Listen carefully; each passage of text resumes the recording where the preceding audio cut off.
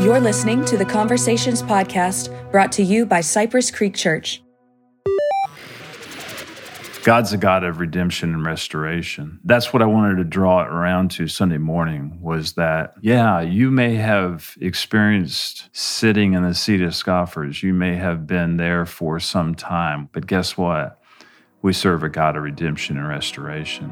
So don't stay there.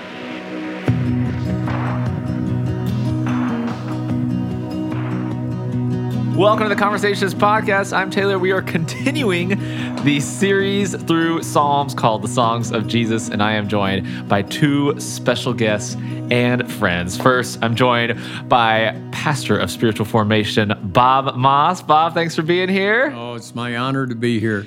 And it is a joy to have the doctor, the one and only Rob Campbell. Rob, founding pastor. Rob, thanks for being here. Thanks for being on the podcast. Good to be here. Thanks for having me. Yes, great to have you. You had a great message on Sunday. Would love to start with just asking you, what was it like? I'd love to know, you shared a little bit on Sunday, but I'd love to hear more of your thoughts on how you picked the psalm, because there are 150, so there's a lot to choose from. So what kind of led you to Psalm 1? And then what was that process like? It's been a little bit since you've done this before. So what was that like? Being back? Like I said Sunday morning, there's 150 Psalms, and so I can't get through the first couple of Psalms. So it was an easy pick. Do Psalm 1, do Psalm 2, and so I picked Psalm 1.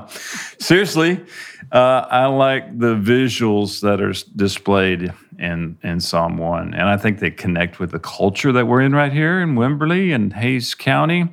We are able, thankfully, to see nature and experience it with the trees and the water and the mountains and all that kind of good stuff. So it was an easy pick for me. It's always been a special psalm to me as well. So whenever you see the word blessed, the first word of Psalm 1, it triggers me to pay attention to that, because I'm interested in, okay, what does happiness mean? What is joy all about? And how can I walk in that? That's good. Both of y'all have read this psalm probably many times before, but did anything just in, Bob, as you listened, and then Rob, as you prepared, were there things that maybe stood out to you this time around as you kind of read or listened or studied it? I love how both of y'all have shared how just you can read something multiple times and new things pop out at you. So did something kind of stir in you or kind of speak to you based on the message on Sunday? Well, I loved the way Rob brought the two pictures up. The one from Brazil that showed the remnants of a fire, and then the beautiful picture of the waterfalls in Colorado, and the contrast. And I love passages that have a contrast. And Psalm 1 is one of the greatest contrasts that we can see, as it describes the person who follows the Lord versus the person who doesn't. And the contrast is so pictorial in the Psalms. I thought Rob did a beautiful job, the way that he brought it all together. Yeah, no, it was a great contrast. Talk about the two ways kind of towards the end of the chapter there. Just talking about the way of the righteous and the way of the wicked. I also would love to ask, one of the words kind of at the very beginning of this passage was delight. And Rob, you mentioned that you used the phrase kind of bending yourself to God's law. I'd love for you to maybe unpack that a little bit, because I'm sure if you grew up in the church, you've heard that word delight.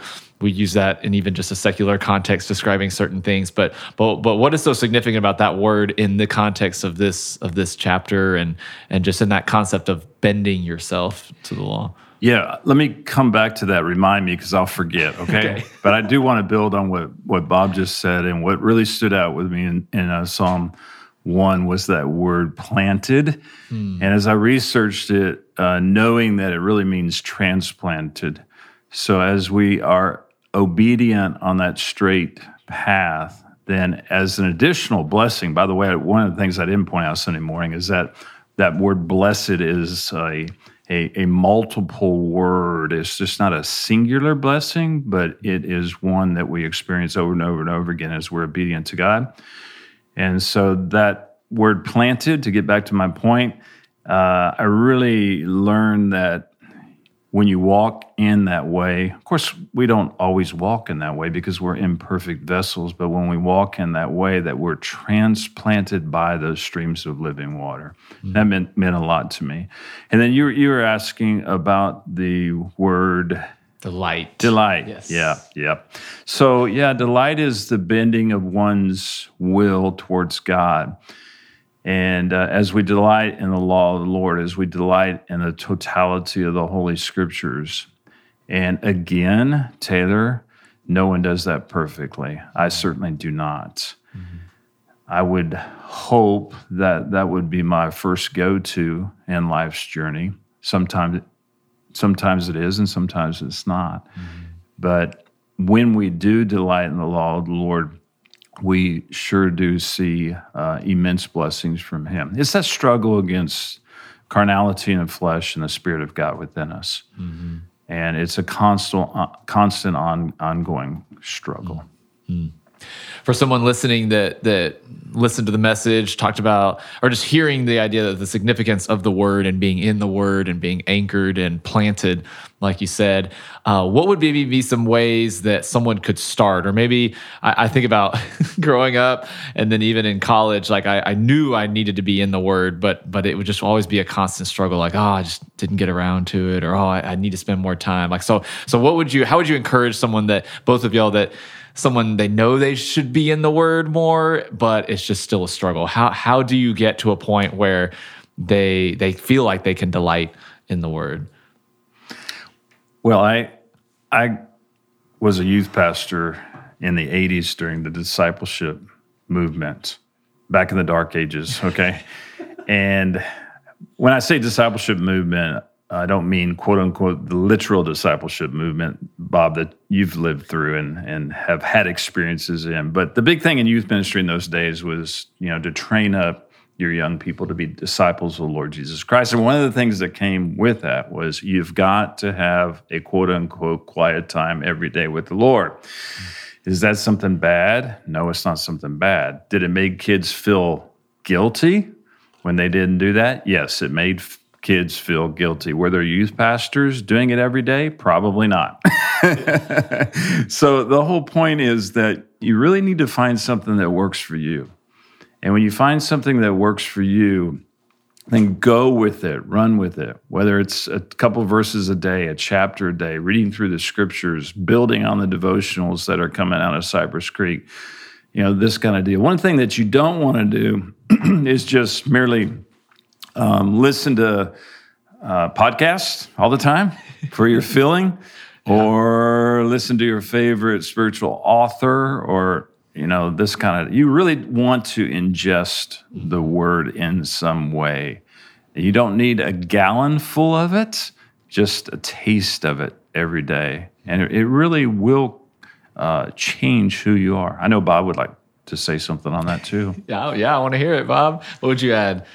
Well, I was blessed early on in my walk with the Lord to read a book by the president of the Navigators at that time. The Navigators has been a Christian organization, one of the oldest Christian organizations that a lot of people call parachurch ministries, came alongside the church. But that book introduced me to a scripture memory system. It was the Navigator's topical memory system. And I began memorizing scripture at a young age, along with having a good reference Bible. Now, at the time, a good reference Bible for me was the Schofield Reference Bible. I was in a Baptist church at that time, and the Schofield Reference Bible it wasn't inspired by God, but it was next to being inspired by God. And so I learned many, many doctrines that way, and I memorized a lot of those scriptures. So I've been involved in scripture memory ever since I was a young Christian. And I know that there aren't too many people that are real high on scripture memory. For me, if we're talking about meditation like Psalm 1 does, that was one of the passages that inspired me to memorize Scripture, because it talked about meditating in the Word of God day and night. Well, during the day, I'm busy doing a lot of things. How do I meditate in the Word if I can't carry the Bible around with me and read the Bible the whole time? But if I have the Word of God hidden in my heart, God, by the Holy Spirit's power, can bring a verse to my mind and I can meditate on it. As Rob said, I can ruminate on it. I can chew the cud, just dwell on it. At night, when I'm laying down in bed and I'm having trouble going to sleep, if I can't stop and get out the Bible and turn on the light and wake up my wife and read the Bible, but if I've got the Word of God hidden in my heart, I can lay there at night and just meditate on Scripture on my bed with a dark room. And so for me, I believe this is a mandate from God, for me. And Psalm 1, along with Joshua 1:8, they're the two passages that really inspired me. And then, of course, there's Hebrews chapter 4, verse 12. It says, the Word of God is alive and active, sharper than any double-edged sword.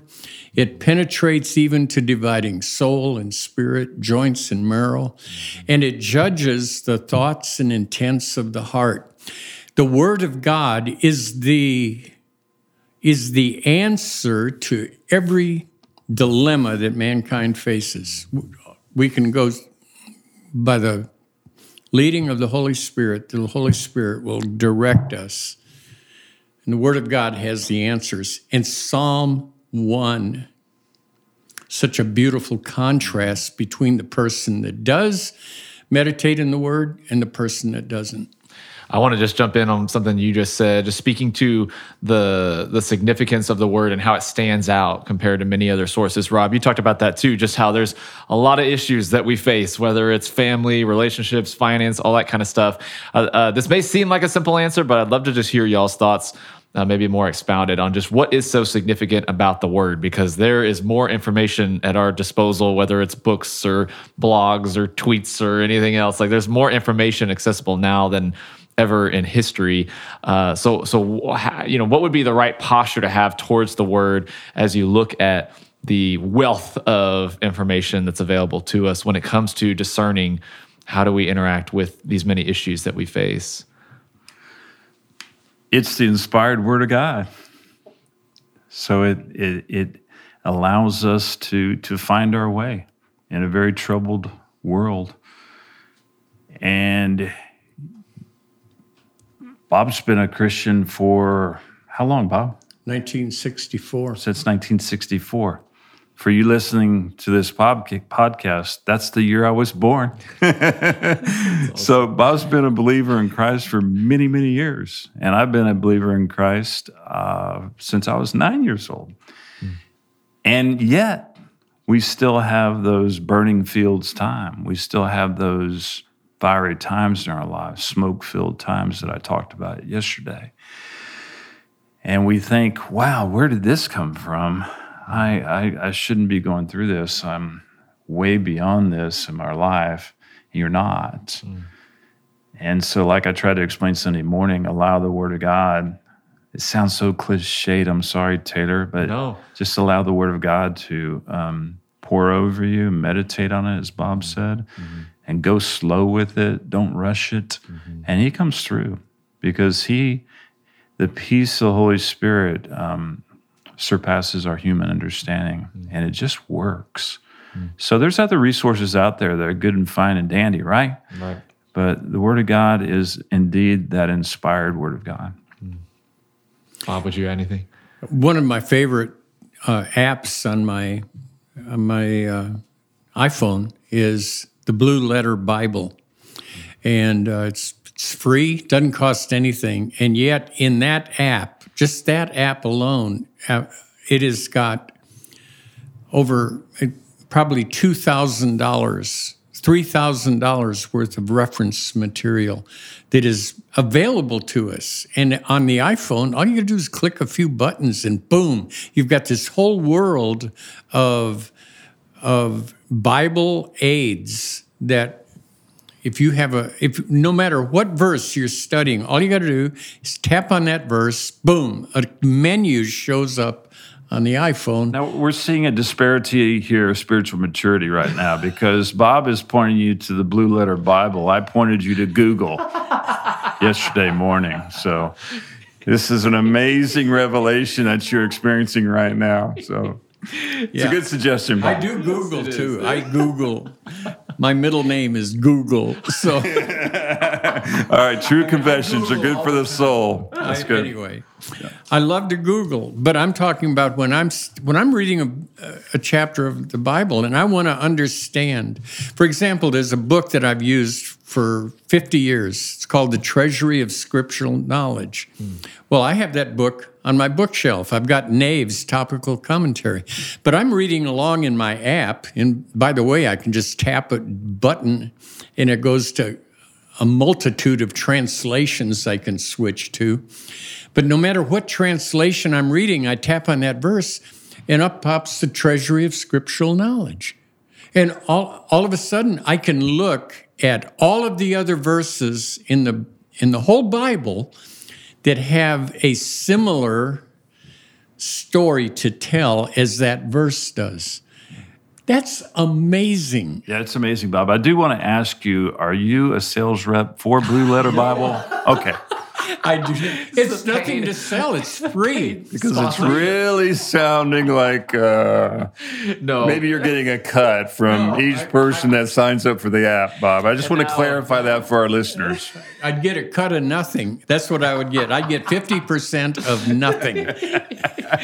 I want to go back to something, Rob, you said. I just thought this is good because there are so many resources, Bob. I love you mentioning those. You name dropped several things that sound real fancy, and I'd never heard of them, but I'm sure they're great. I would just go back to the point, Rob, that you said too about just taking the next step, that it looks different for every person. Because I think some could be listening and they're like, well, I'm never going to be like Bob. I mean, Bob's like the sensei of all Bible studies. And so just even the encouragement, I think hearing both of y'all say is just starting and just getting in the Word, meditating on the Word, ruminate. You use that word on Sunday, just kind of chewing and kind of. So I just love that. That's part of the encouragement too. That instead of getting overwhelmed, because I mean the Bible's like an ocean. I mean, there's just so much, and everything keeps going further and further in. So just even that idea that just starting. Versus letting that be something where you just don't even try because it's overwhelming. Yeah, it's a great question. So I'll give you a perfect example, I think, Taylor. I'm the Director of Development for Earth Mission Asia. We train healthcare workers in the country of Myanmar. And they go out to the remote villages after a 5-year training period. And so one of the things that we wanted to do with our students in training was lift their spiritual maturity. And so our time, 6:30 a.m. on a certain day of the week, 2 times a month, I am teaching the students in a remote village via Zoom right here from my house in Wimberley. Wow. And so we started with Matthew chapter 1. And we're taking 2 chapters a week, and we're going to go all the way through the Gospels till we're done with the Gospels. So it's not rocket science. It can be done in a variety of ways. So their assignment every 2 weeks is to read 2 chapters, to meditate on it, to ruminate on it, and to be prepared for the upcoming teaching. And that's what we'll do in rolling out the Gospels. Why not start there? Why not start where you can see the life of Jesus, the miracles of Jesus, the healings of Jesus, the call of the disciples, and the things that Jesus taught us to do? Just start right there with Matthew chapter 1. That's good. That's good. Okay, before we close, Rob, I want to ask you, we could walk away from the 6 verses in this chapter and think, okay, I need to delight in the Word, I need to spend more time in the Word, I need to ruminate in the Word. But you didn't just end there saying, okay, now go off and read your Bible. You actually ended with just this concept of grace out of Romans 8. So I'd love to kind of just hear the behind the scenes on why end there. Why not just leave a message saying, okay, everyone, go read the Bible more and you'll be blessed. But what is so significant about pulling in just the verses in Romans 8 as you closed? I think as I contrasted the two pictures of Crystal Falls and the Amazon when it was burned up in Brazil, I actually did not make this point in the first service, but I made it in the second service, was God's a God of redemption and restoration. And while you may be in a fiery place, a burned up Brazilian Amazon type place, if you went back to that place today, that picture I showed you, I'm sure it would be just absolutely breathtaking and beautiful. And that's what I wanted to draw it around to Sunday morning, was that, yeah, you may have experienced sitting in the seat of scoffers. You may have been there for some time, whether it be a night or for a period of time. But guess what? We serve a God of redemption and restoration. So don't stay there. Make a choice. And that's what the message was really all about. The choice is yours. That's so good. That's so good. We'd love to give both of y'all just a final word. Is there anything that you would want to encourage people as they go about this with this passage in mind, living out this week? Well, living by the streams of living water, it reminds me of what Jesus said in John 15:7. If you abide in me and my words abide in you, ask whatever you wish, and it will be done for you. And that's a promise to me that God is saying to me as one of his children, Bob, you can have everything you want. Abide in me and let my words abide in you, and the world is yours. A quick story. I was sitting down on the private side of Blue Hole one day, probably the second year of pastoring here, maybe sooner, I don't remember. And I was sitting by those amazing cypress trees, 300, 400-year cypress trees, and the creek was flowing there, and I was just praying. It sounds very spiritual, as if it's a daily, practice down there at Blue Hole, but this was a special time. And for some reason, Taylor, my oldest daughter, who was much, much younger at that time, was brought to my mind by God. I won't tell you all the details, and I will not say that I heard the audible voice of God. But when I was reading Psalm 1, I thought about this story. And it is that it was at that moment that I believe that God revealed to me that Taylor would be a seamstress of the broken heart. And we didn't name her Taylor because, we had a prophetic word from God or anything like that. But I tell you what, I know it was from the Holy Spirit, and I've seen it come to fruition. But that's kind of a neat story just to close with, I guess, on my behalf, because whenever I read Psalm 1, I think of that experience down at Blue Hole.